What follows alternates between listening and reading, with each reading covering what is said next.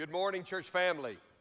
If you have your copy of God's Word, I'd like for you to take it and find the book of 1 Corinthians chapter 6. Whether you have a printed copy, as I highly encourage you to bring to church, or you have an app on your device where you can pull up the Word of God, I would greatly appreciate you to do that with me and for me this morning as we come to the conclusion of what I believe has been a very fruitful, rich, at times difficult sermon series simply entitled, Do You Not Know?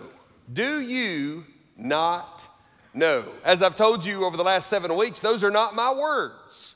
They are the words of the Apostle Paul, and he uses that phrase in a rhetorical way 7 times in chapter 5 and chapter 6 of the book of 1 Corinthians. If you're a guest of ours, I know Pastor Jeff welcomed you earlier. I also welcome you. So glad that you're here. I met some of you this morning. That's your first time here on our campus. Others, it's not your first time, but it's the first time I had the privilege of meeting you. The pattern of our preaching ministry is that we want to preach God's word most faithfully, and we believe it is most faithfully explained and preached when we work through it systematically, just as the Lord has delivered it to us, book by book, verse by verse. And so we chose the book of 1 Corinthians this year, and when we came to chapter 5 and chapter 6, and we opened up this discussion that I'll address in just a moment, we couldn't help but find a better title for the series than the one that Paul, I believe, would give us if he were here with us this morning. In chapter 5 and chapter 6 of the book of 1 Corinthians, the Apostle Paul chooses to deal with a very difficult, very dark, but a very important subject within the church. And of course, the subject is sexual sin and scandal within the church. Now, I told you week 1, 7 weeks ago, and by the way, if you are hearing this for the very first time, whether you're joining us online or you're here with us live, all these sermons are always available. I was talking with our tech team this morning. They're available everywhere: Vimeo, YouTube, Facebook, my podcast, the church's podcast, your mama's podcast. No, not your mama's podcast, but we're going to do it if we can one day. Let her text me and we'll figure it out. We want you to have access to God's word, and I highly encourage you to do that. But I told you when we began this series that this is not a sermon series specifically about sexual sin in the world. It's not a sermon series about sexual sin outside the church. It's not even a sermon series about God's will for sex. It's a sermon series about the church dealing not only with our sexuality, but also when sexual sin occurs in our life. The church at Corinth had a problem. Their problem really was rooted not in sexuality. The culture around them was completely caught up into that. It was rooted in spiritual pride. And the pride and the arrogance that Paul deals with in chapters 1 and 2 and 3 and 4 create the perfect environment for the people to begin to struggle morally and to struggle with encountering sin and not dealing with it redemptively. The goal of God's word, of course, is that we walk in righteousness. But I'm so thankful that God not only created us, He knows us because He created us. So He knows we're going to struggle, we're going to fail. There is a remedy for that. It's called repentance. And repentance is a beautiful gift from God because God is not declaring that we somehow have to remain in debt to Him over our sin. We can be forgiven. We can be cleansed. We can be changed. And so a righteous church is not a church that sticks its nose in the air and pretends that it never struggles. A righteous Christian is not a man or a woman that says they're somehow immune from struggling with any type of sin, specifically in this case, sexual sin. No. Righteous men and women, righteous churches are people who deal with sin when it occurs rightly. I couldn't help but think about this. Had some drive time this week. Went home to see some family just for a quick trip the last 2 days. Got in late last night thinking about you as I drove. And I also thought about how our children have started back to school, and many of them have already failed that first test, and you've had that discussion with them. We have that discussion often. If our children took more after their mother, she was the valedictorian of her class. Their father was not. I was a bit of a late bloomer. With every degree that I acquired, my GPA went up. But early on, there were serious discussions about my ability to even stay in school. My father interacted with me often about that. Whenever you teach how to use language well and how to communicate in the form of a paragraph or an essay. You often do the lesson plan, and all the teachers in the room know the lesson plan, where you give the kids an exercise where you say, I want you to pick a subject you like. All the little boys pick sports or something related to the outdoors, and the young ladies will pick things that they're passionate about. Many of our young ladies here are gifted athletes as well, but it could be something artistically or athletically or some passion or hobby, and they give you the assignment. They say, I want you to write a news article telling us about an event in your life. And you all know where I'm going with this. A good English teacher will say that a good essay, a good news article answers some questions. They're pretty simple questions. Who, what, when, where, why, and how. Yesterday I was in a place with very little cell phone coverage. I had very little signal. These are the places I like to be. And I was on a really good bird hunt, so I didn't look at my phone all day. But last night, as I gained access to cell coverage, I began to see what happened to our Aggies out at Texas A&M, and I began to see the celebration that was taking place up in Boone, North Carolina. And I praise God for that, because all they used to reference was that Michigan win 33 years ago. And so now they have a new one that they can reference.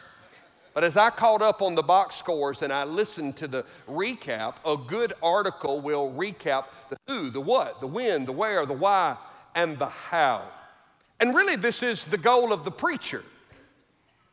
Most of preaching is to open up and to say, let me tell you about God, who He is. It's not a greater view of you, it's a greater view of Him. And then what He does, and when He does it, because who He is determines who you are. And what He does determines what you do, and when He moves, determines when you should move. Where is God going? His Word tells us about His will, and so we often discuss the directional application of God's Word. Where does He want me to go? And then there are times where God is mysterious. There are times where He asks us to take Him by faith. We understand His ways are not our ways. We recognize He does not reveal to us every intricate detail. That is why we must give Him our faith. But so much of His Word does explain the why. He does tell us, this is why I want you to live this way. This is why I want you to speak this way. This is why I want you to believe this way. And so the role of your pastor is to fill in the blanks for you and I under God's Word. And yet also there are times when I think if we do the work of the who and the what and the when and the where and the why, we need to get to the how. Now, this is not a sermon on sermons, but one of the problems in the modern pulpits of our day is they rush to the how. It's all application driven. It's not dripping with Scripture. It doesn't paint a grand picture of who God is. It doesn't set you within the redemptive plan of the glorification of His Son who will return. It rather just goes right to whatever issue you have. Every sermon and every Sunday tends to be about you and your issues and your relationships and your breakthrough and your delivery. And this superficial spiritual advice gets melded together with the greatest forms of modern day pop psychology, and as long as it looks good on a meme or a tweet, it'll make some good sermon series. And so we have churches that are a mile wide in their digital influence, but an inch deep in their theological depth. I don't want that to be you. I want you to be informed. I want you to be deep rooted in the person and the character of God. And here's the reason why. I could never, even if I were allowed to build a creative content team. Let me tell you, I got one. It's called a Bible. But if I were to create a creative content team and we were to sit around and dream up sermon series to fill the room up, we could never exhaust all of the intricate situations that each of you are facing. That's rather arrogant to think that an individual or a group of individuals, no matter as gifted as they are, could do that. But if we give you a great view of a God, if we make much of a Savior, if we tell you about the gift of the Holy Spirit living in you, and we help you see His plan, then you can take the grand truths of who He is, and you can then apply them to the specific details of your life. I think tomorrow night, maybe Tuesday, I don't know, I need to look at my calendar. I'll be in Branson, Missouri, preaching to pastors from all over the nation. And that's what I'm going to tell them. Stop trying to fix your people and tell them about a Savior. And preach His word. And what God will do is far better than what you can do. Because He will work in ways that you cannot. Never been to Branson. I always thought the first time I'd go would be on a tour bus when I'm 70. But I'm going this week. Some of you got your feelings hurt just then. Well, we were going to go. So when you do a sermon series on the sexual ethic that God demands for His church, you better tie it to Christ. You better help people understand you're not asking them just to behave. You better tell people it's more than just you being moral. But if you do all that, and I believe we have over the last 6 weeks, I then reserve the right to roll up my sleeves and try to tell you how to do it. And so I admit that this sermon is the explanation of 3 verses, but it's the application from a pastor's heart to a people whom I love. And I dearly want you to flourish in the way you handle yourselves relationally, intimately, and yes, sexually. And I couldn't pick a better passage than the summation of chapter 6. Paul is putting a bookend on this subject, and he does so with beautiful conciseness. Look what happens beginning in chapter 6, in the last few verses. I'll start reading in verse 18. Flee from sexual immorality. Every other sin a person commits is outside the body, but sexually immoral person, the sexually immoral person, sins against his own body. Or do you not know, by the way, that's the last time we see the do you not know, that's number 7, that your body is a temple of the Holy Spirit within you, whom you have from God. It's a rhetorical question. Your editors have supplied a question mark in the English translation. You are not your own, for you were bought with a price. So glorify God in your body. There's nothing simpler than teaching a child 1, 2, 3, 4. Often our musicians, when they're warming up, they will use the reminder of the rhythm of the song. And the most basic way in which rhythm is established is 1, 2, 3, 4. Some of you don't have it, but that's the way the rhythm works. 1, 2, 3, 4. We all know that lists can be very helpful, but once they get past 4, we struggle to remember them. And we've all taught our children to count 1, 2, 3, 4, and when they throw that thumb out there and get to 5, we're so proud of them. When they turn 5, we put a post on. You're a whole hand. Some people make 2 whole hands, and some of you ain't got enough hands for all the hands you've made in your life. 1, 2, 3, 4. To be basic, to be applicable, and to be memorable, let's use that if we could. And let me tell you how to live out this passage and this series. First, 1. There is one morality that matters. There are lots of morality. There are lots of different versions of what morality is. Look at our world. It is in a constant pursuit to define and then redefine morality. You can tell just by reading the headlines how hard it is for a world that disconnects itself from a creator to even establish a morality. If chapter 5 and chapter 6, and I encourage you to go back and read them again perhaps this week, does anything, it reminds us of something. God is the one who determines the morality that matters for our lives. It's not your truth or my truth. It is what God says. Now, why is that? Is He a killjoy? Is He a dictator? Is He someone that has created us as nothing more than minions? He cannot wait to punish us when we fail Him, even when we fail Him in areas where we face incredible desire and temptation. We all know the power of sexual sin. No, it's really rooted in the truth about our sexuality. It's the same about our emotionality or our emotional lives. It's the same about our social lives. It's the same about our relational lives. It's the same about our spiritual lives. As the creator of us, he gets to make the rules. I've summarized it this way. As the designer and giver of our sexuality. Sexuality and sex is not the enemy of God.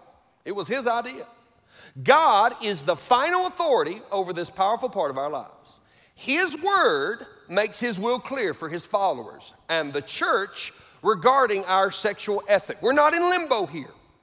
His wisdom in this matter leads to our flourishing and his glory. And by the way, it's just a real simple illustration.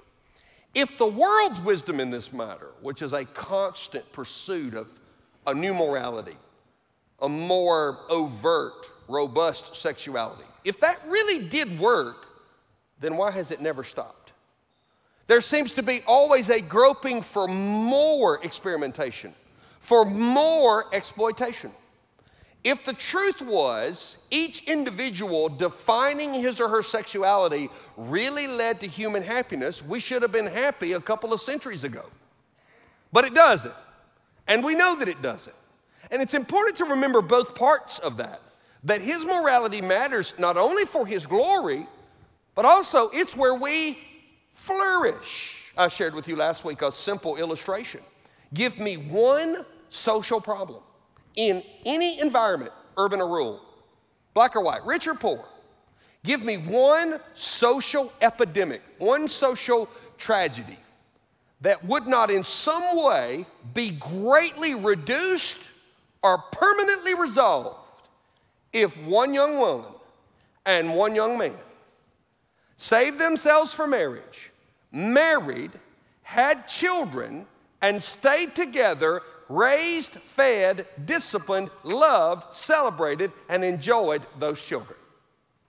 Every problem that is ripping the core of society is ripping at the core of society because the core of society has been ripped open. The family. Long before God created a government, a kingdom, or a church, he created a man and a woman. And the most intimate physical gift he gave them was the gift of expressing their love in the confines of sex and their sexuality for the glory of God, for their own pleasure, and for the procreation of children. And if you don't believe that, go down to the children's hall this morning. I walked down there this morning and one of the workers asked me to change my subject today and asked me to preach on abstinence. I will not do it. I have no biblical grounds for it inside of the confines of covenant marriage. There's one morality that matters. But there's two movements that matter.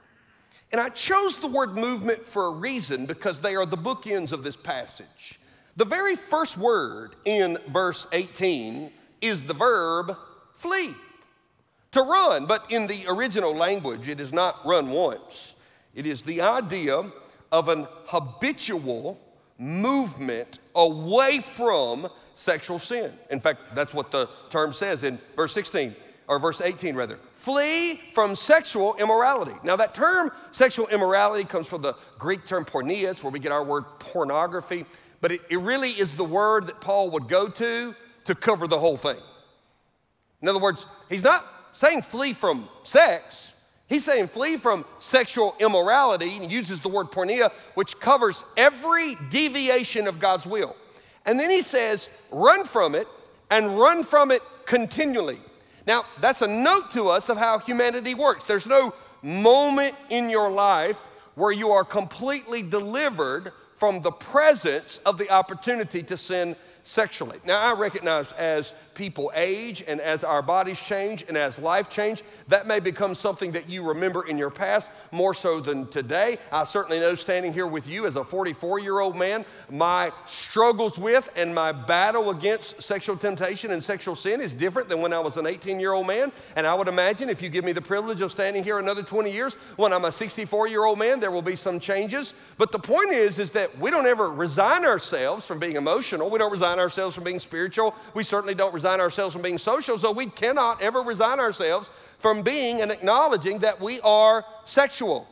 And so the movement of our life is to identify the goodness of God in sex, but also recognize the dangers of sexual immorality and flee from them. This should be a constant movement. I'm going to show you how to do that in just a few moments. But the poster boy is Joseph in the Old Testament. He was put over Potiphar's house. Potiphar's wife was on the prowl.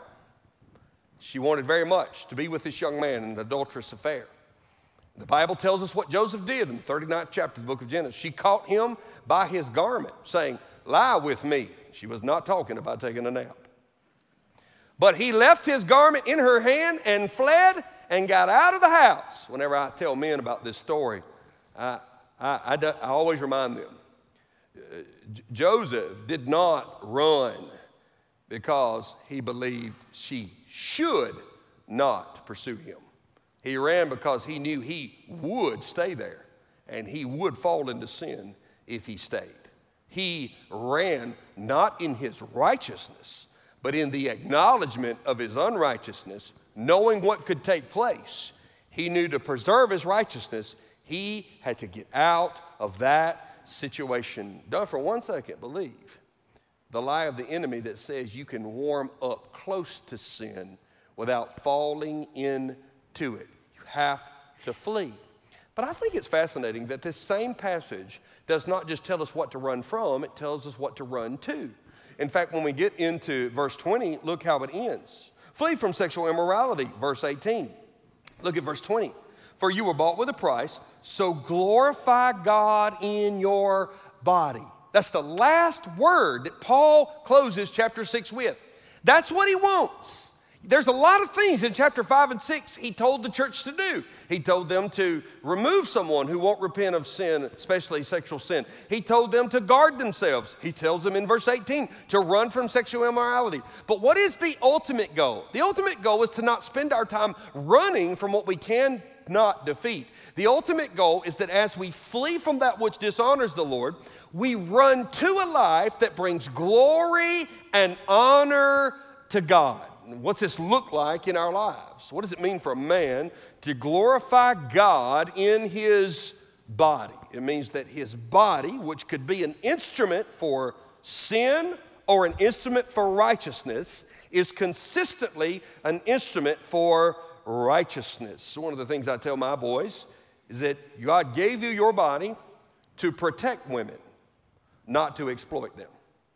You see, the war on gender wants to emasculate men. The problem with that is that the more we tear down gender, the more women get assaulted and attacked.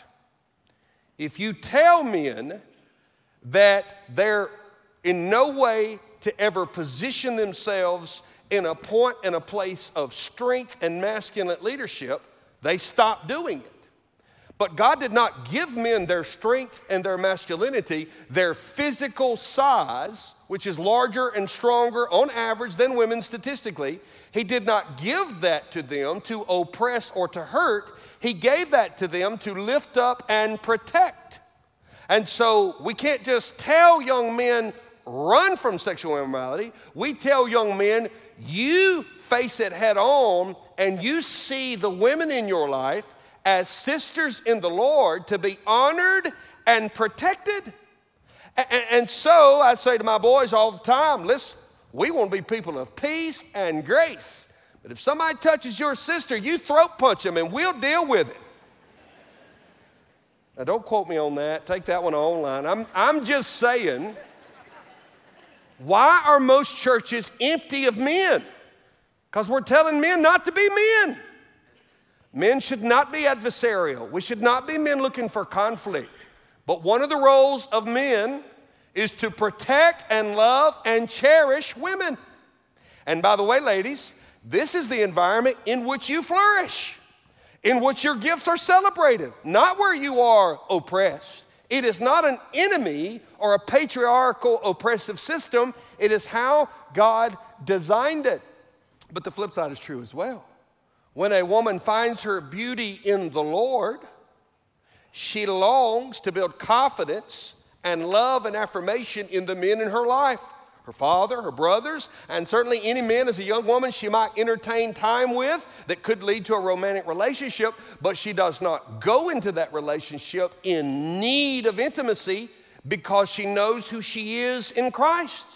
And therefore, while she has very much the beauty and the love and the feminine affection that he is wired to be drawn to, she understands that that is to be given in the context of a commitment. And when that commitment is made, marriage, she gives it and it is celebrated. And the two, the feminine and the masculine, work beautifully together. And if you don't believe that's God's design, look at the rebellion against God's design. We see it a lot in the homosexual and the transsexual community.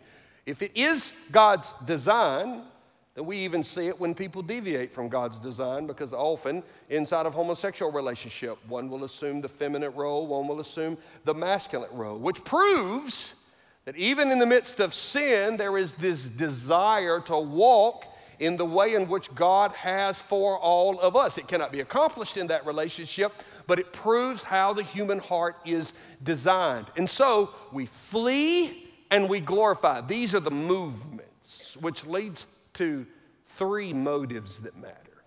This is what the passage mainly does, and this is how we'll explain it. Look what the Bible says in verse 18. Flee from sexual immorality. Every other sin a person commits is outside the body, but the sexually immoral person sins against his own body. Or do you not know that your body is a temple of the Holy Spirit within you, whom you have from God?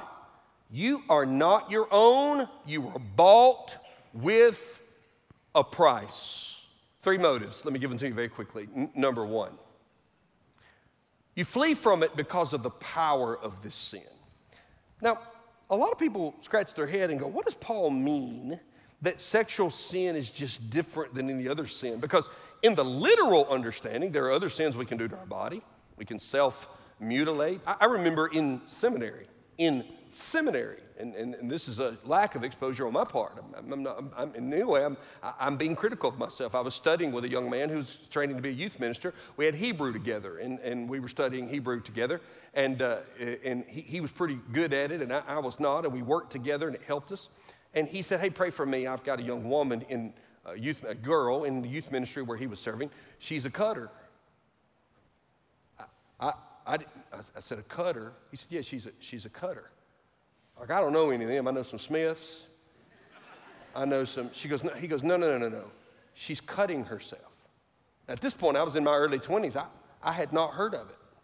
Now, I've been exposed to it many, many times, even with some young people in our church who struggled with it.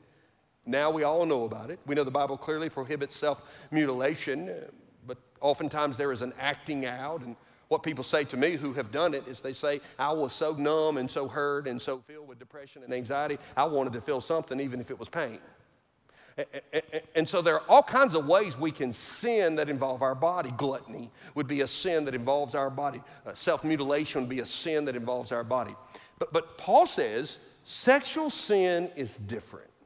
I do my best to try to explain these truths to you, but when I find somebody that's explained it better than I could, I love to get out of the way and to let them explain it.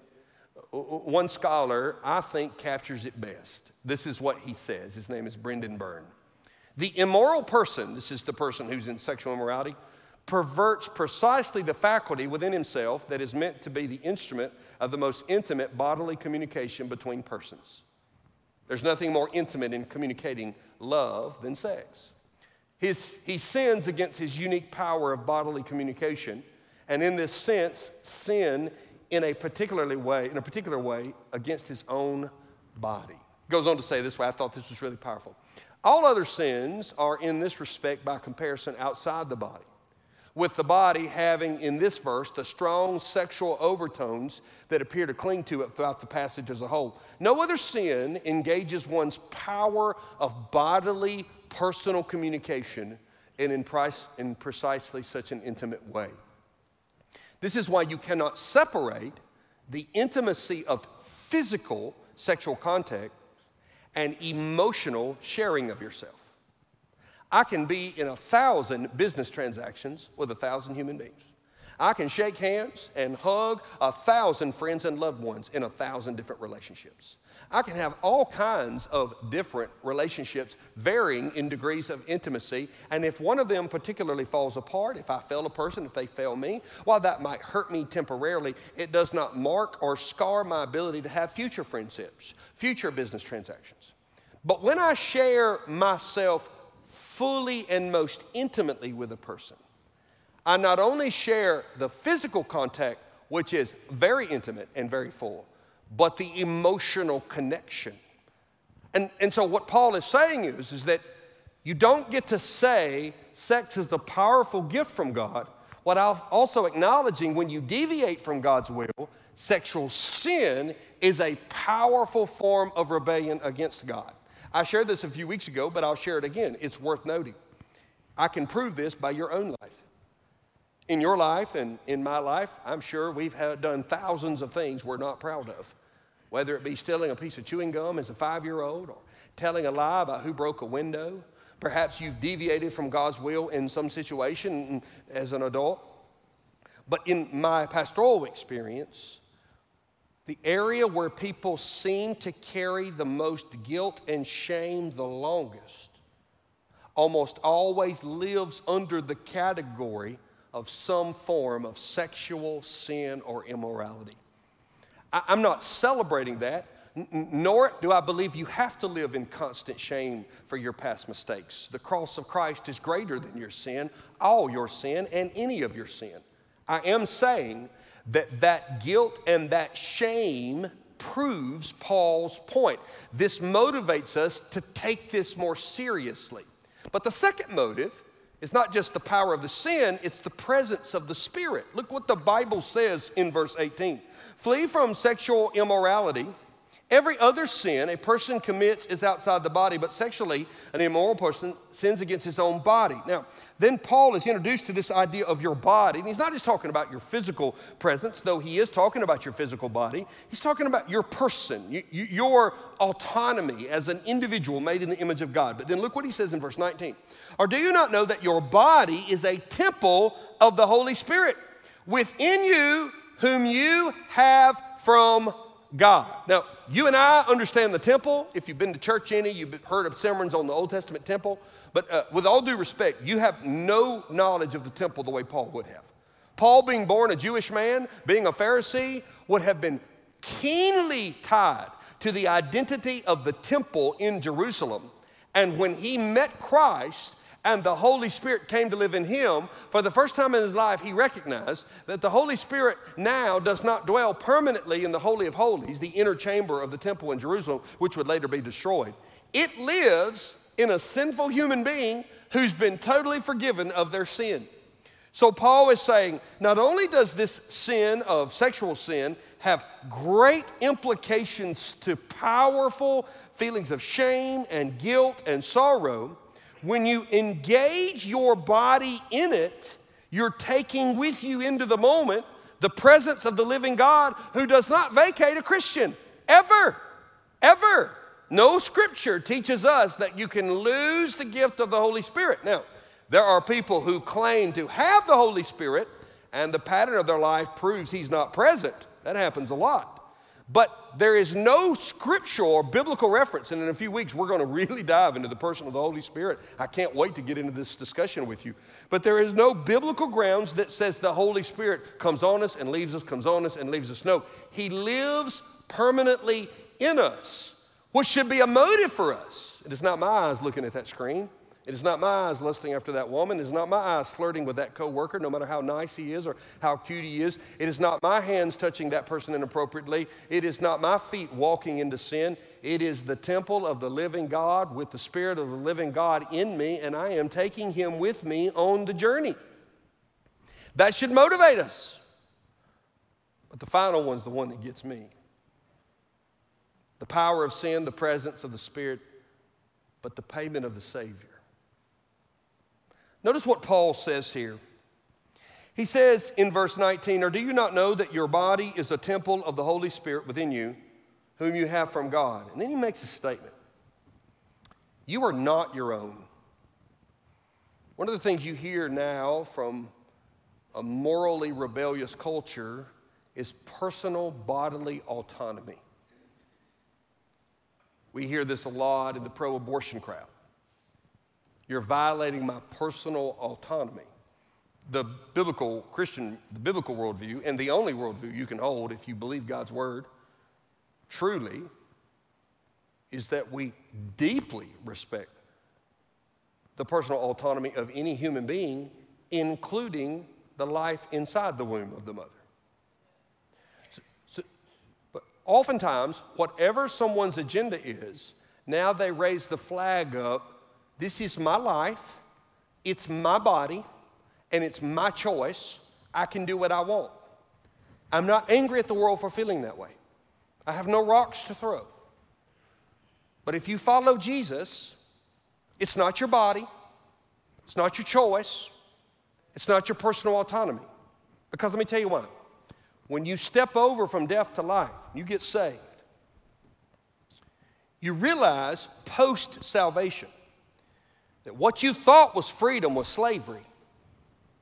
You were slave to your sin, and your sin was going to drag you to hell when you died. And then when you get set free from that, my chains are gone, I've been set free.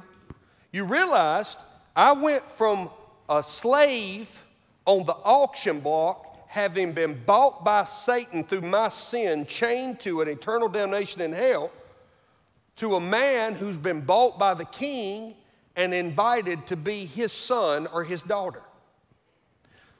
So all of a sudden, what I think about my happiness has less value than what God says will make me happy.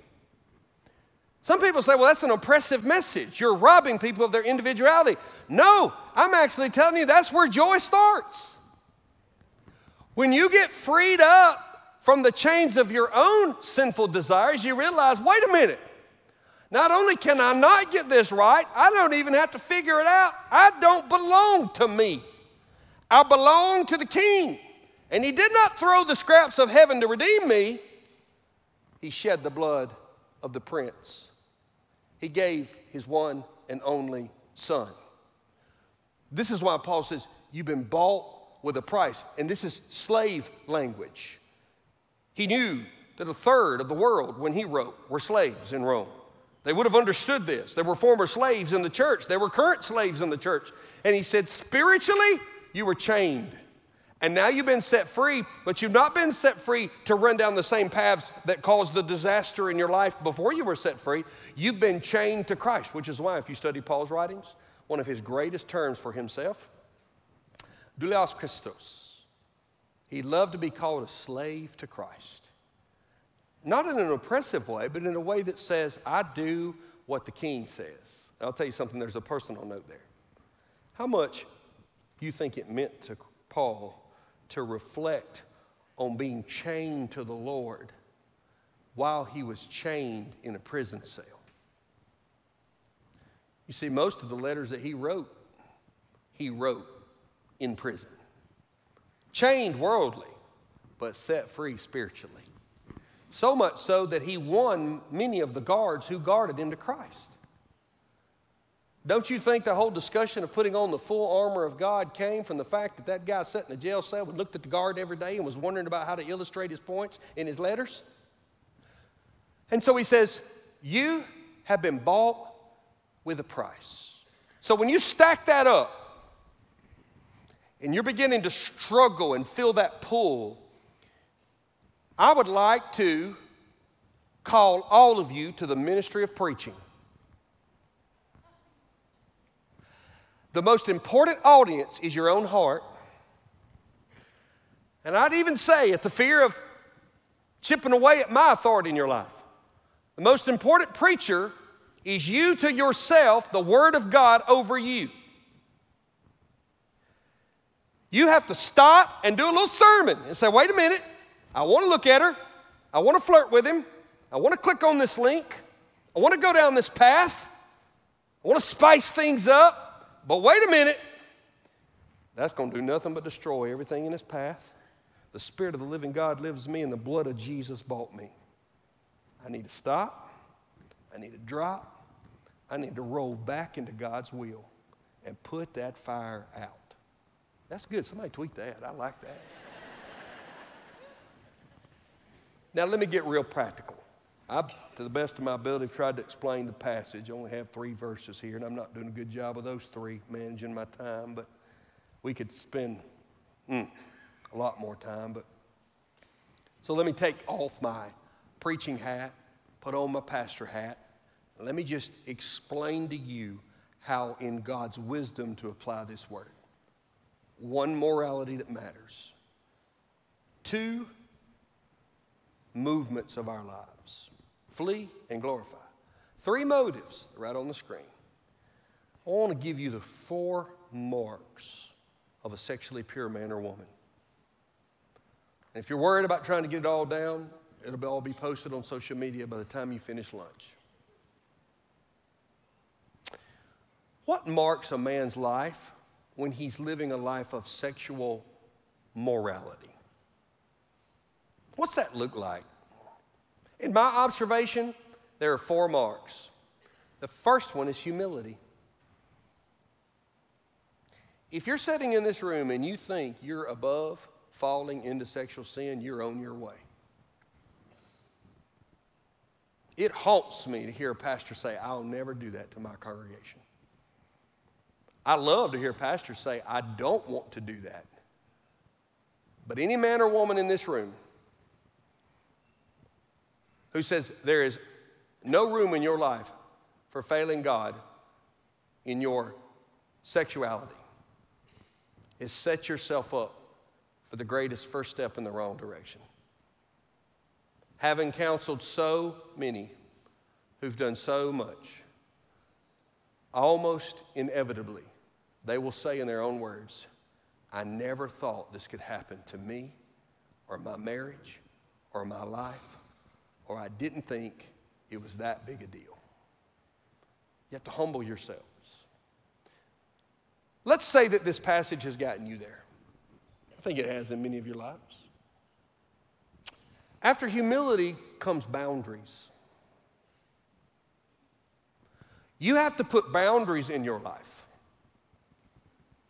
Now, boundaries, I believe, as a modern day communicator, can be divided into 2 categories: digital boundaries or relational boundaries. Paul didn't have to preach on digital boundaries. I do. You have the world and the cyber world. You have the universe and the metaverse.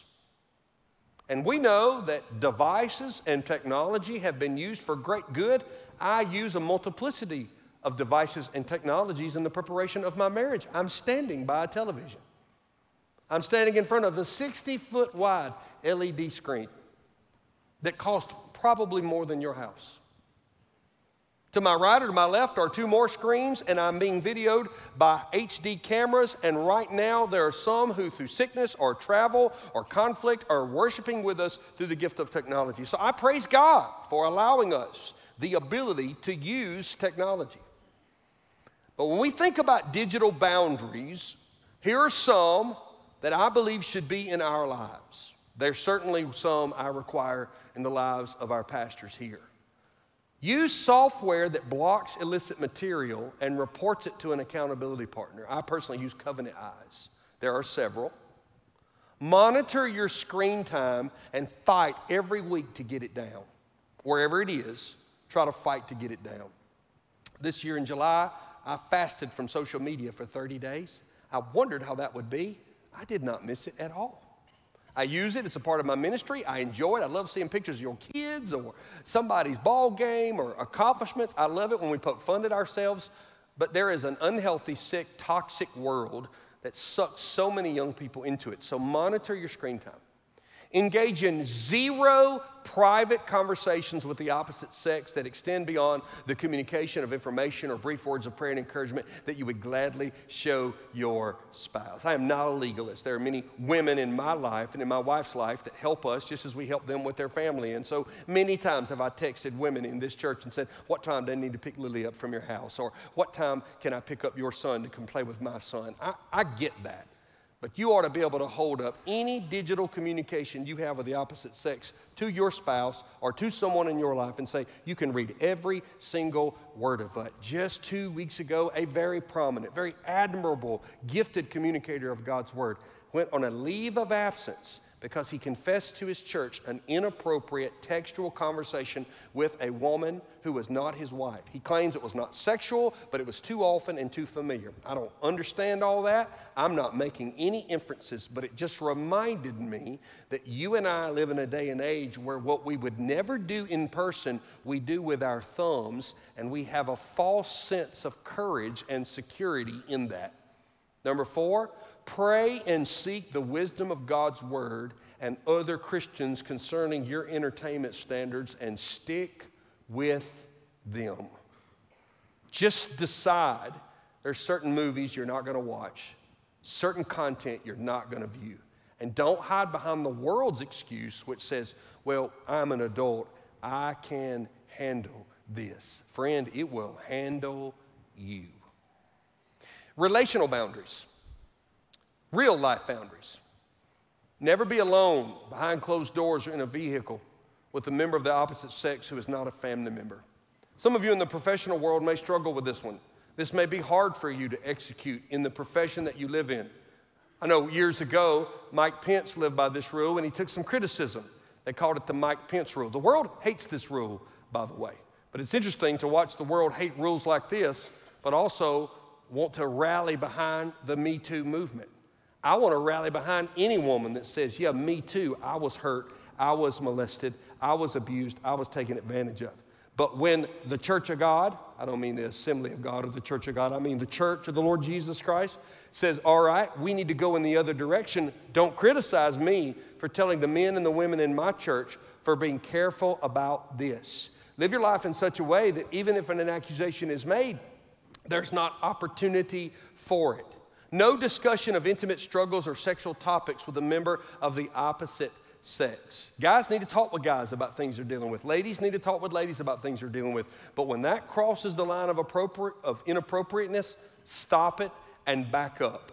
Almost every adulterous affair we help people work through, and many marriages in our church have been and are being saved, did not begin with physical contact or the intent of adultery. They began with emotional attachment, digital or verbal communication that's inappropriate. Keep physical touch to such a level that no one could ever interpret it as inappropriate. I kind of think about it this way. When the ladies in the church are little, I love to hug them. And when they get old, I love to hug them. But in between little and old, side hug, fist bump, I love you, I care about you. And if there is a sorrowful moment in your life where you're weeping on the shoulder of your pastor, I make sure that it is done in the presence of other women where it could never be interpreted as anything inappropriate. You have to have those boundaries in your life. I will never have to stand before you and resign because I have committed adultery and cheated on my wife, and I am disqualified from pastoring if I'm never alone with another woman. And so you put those boundaries in your life, but don't trust yourself. The third mark is accountability. Those boundaries are not just for you to hang your hat on and be prideful about. You need accountability. Accountability comes in 4 ways. The first accountability is digital. Use restrictive software and have an open device policy. If you're married to a person who cannot get into your phone, you need to deal with that. And they need to deal with that. Have an open device policy. Make sure that multiple people can access any of your devices whom you trust. There's a familiar level, a brother or sister in Christ. And for parents, it is our obligation to hold our children accountable. I love Life 360. I don't care if you take her out, son, but tell me where you're going to take her, where you're going to go, where you're going to be, and I'm tracking. And if that gets turned off, I'm coming. The point is that I will not resign myself to not doing everything in my power to help the children in my life. I am not immune, and I know my children are not immune. And I don't stand before you today claiming that my children will somehow handle this perfectly. I'm saying, as much as it depends on us, we cannot assume. Listen, a lot of good kids find themselves in questionable situations because there is not monitoring and there is not oversight. And then there's marital accountability. I don't believe that guys need to treat their wife as their only form of accountability because guys and girls struggle differently with sexual temptation. Typically, this is typical. It's a generalization. Don't hold me to it specifically. Typically, men struggle with visual temptation. They struggle with a very physical urge for sexual desire.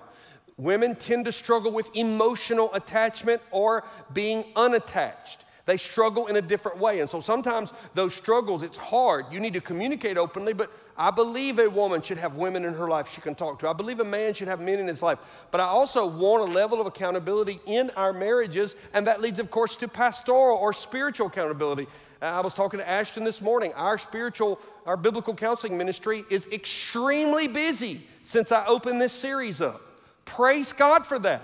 People are raising their hands saying, I'm not ready to tell the whole world. I don't have to tell the whole world. I want to talk to somebody about some struggles going on in my life or in my wife's life or in my child's life or in my husband's life. We need that spiritual authority in our life. And once you move past accountability, then there's intimacy, and this is where I'll close. Most people think sexual purity is fleeing from intimacy. That's actually not true. In the presence of intimacy, you have the best opportunity to have purity. In fact, sexual immorality is usually absent of intimacy. I'm not telling you to run from relationships. I'm telling you to run to them. Intimacy in which ways? One, pursue your relationship with the Lord. Every person I've ever talked to who was overwhelmed and overcome by some form of sexual sin will tell you weeks, months, if not years prior, they stopped having their quiet times. They stopped praying. They stopped camping in God's Word or journaling in whatever way you use. They moved away from that. I see it over and over again. I see men and women deciding, I'm going to move out. I'm going to separate myself. I need to pull away.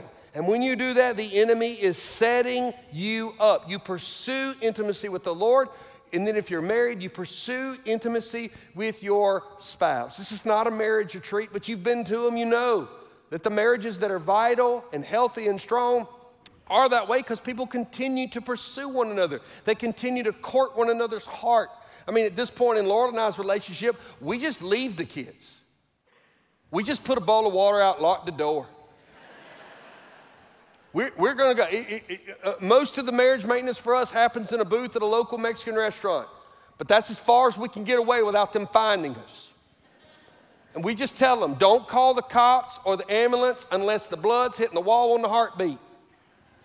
If you're not hemorrhaging, we can glue it up when I get home. I'm taking your mama out. I love her more than I love you. I loved her before I loved you, and she's going to be here when you're gone. You don't matter tonight. Mama matters. Just tell them. And by the way, men, tell your boys that so they know how to love their wife when God gives them one. And so when you pursue intimacy with the body of Christ and intimacy with your spouse and you pull in close, what you find is that you're not perfect. But when you do stumble, you stumble at the level of stumble, and it doesn't happen in such a way that it wrecks homes or destroys relationships. It's about being aggressive in the right direction. Now it's time for you to respond. I received an email this week from a lady in our church who is going through a difficult time. She's seeing her marriage end because of sexual sin that is not her fault. It's not the first time it's hit her marriage, it's the second time, and she forgave once before. And at this point, she's not seeing any desire on his part to even reconcile. But she's here and she's faithful. She's bringing her children. It's why every Sunday matters. You don't know her, but you probably opened the door for her at some point. You might have kept her kids. Man, don't ever forget what people deal with when they come through these doors. This is what her email said to me, and with her permission, I'm sharing it. I wanted to send you a quick note to say thank you. The sermons on sexual immorality within the church have been hard to hear, but I will sit through them again if it means that it will save one person, or even more so, one marriage. How will you respond? Not all of you need to come to the altar this morning and confess some sin you've hidden from somebody. Maybe you want to come pray for your grandchildren's purity.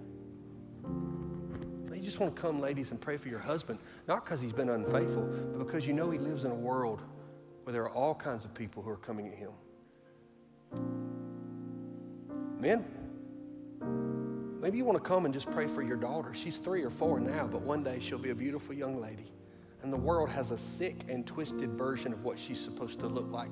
And you want to pray as her spiritual father to protect the tenderness and the innocence of her heart.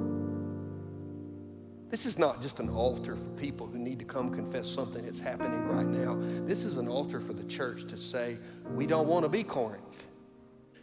We want to be Church at the Mill. And we want to be characterized by righteousness.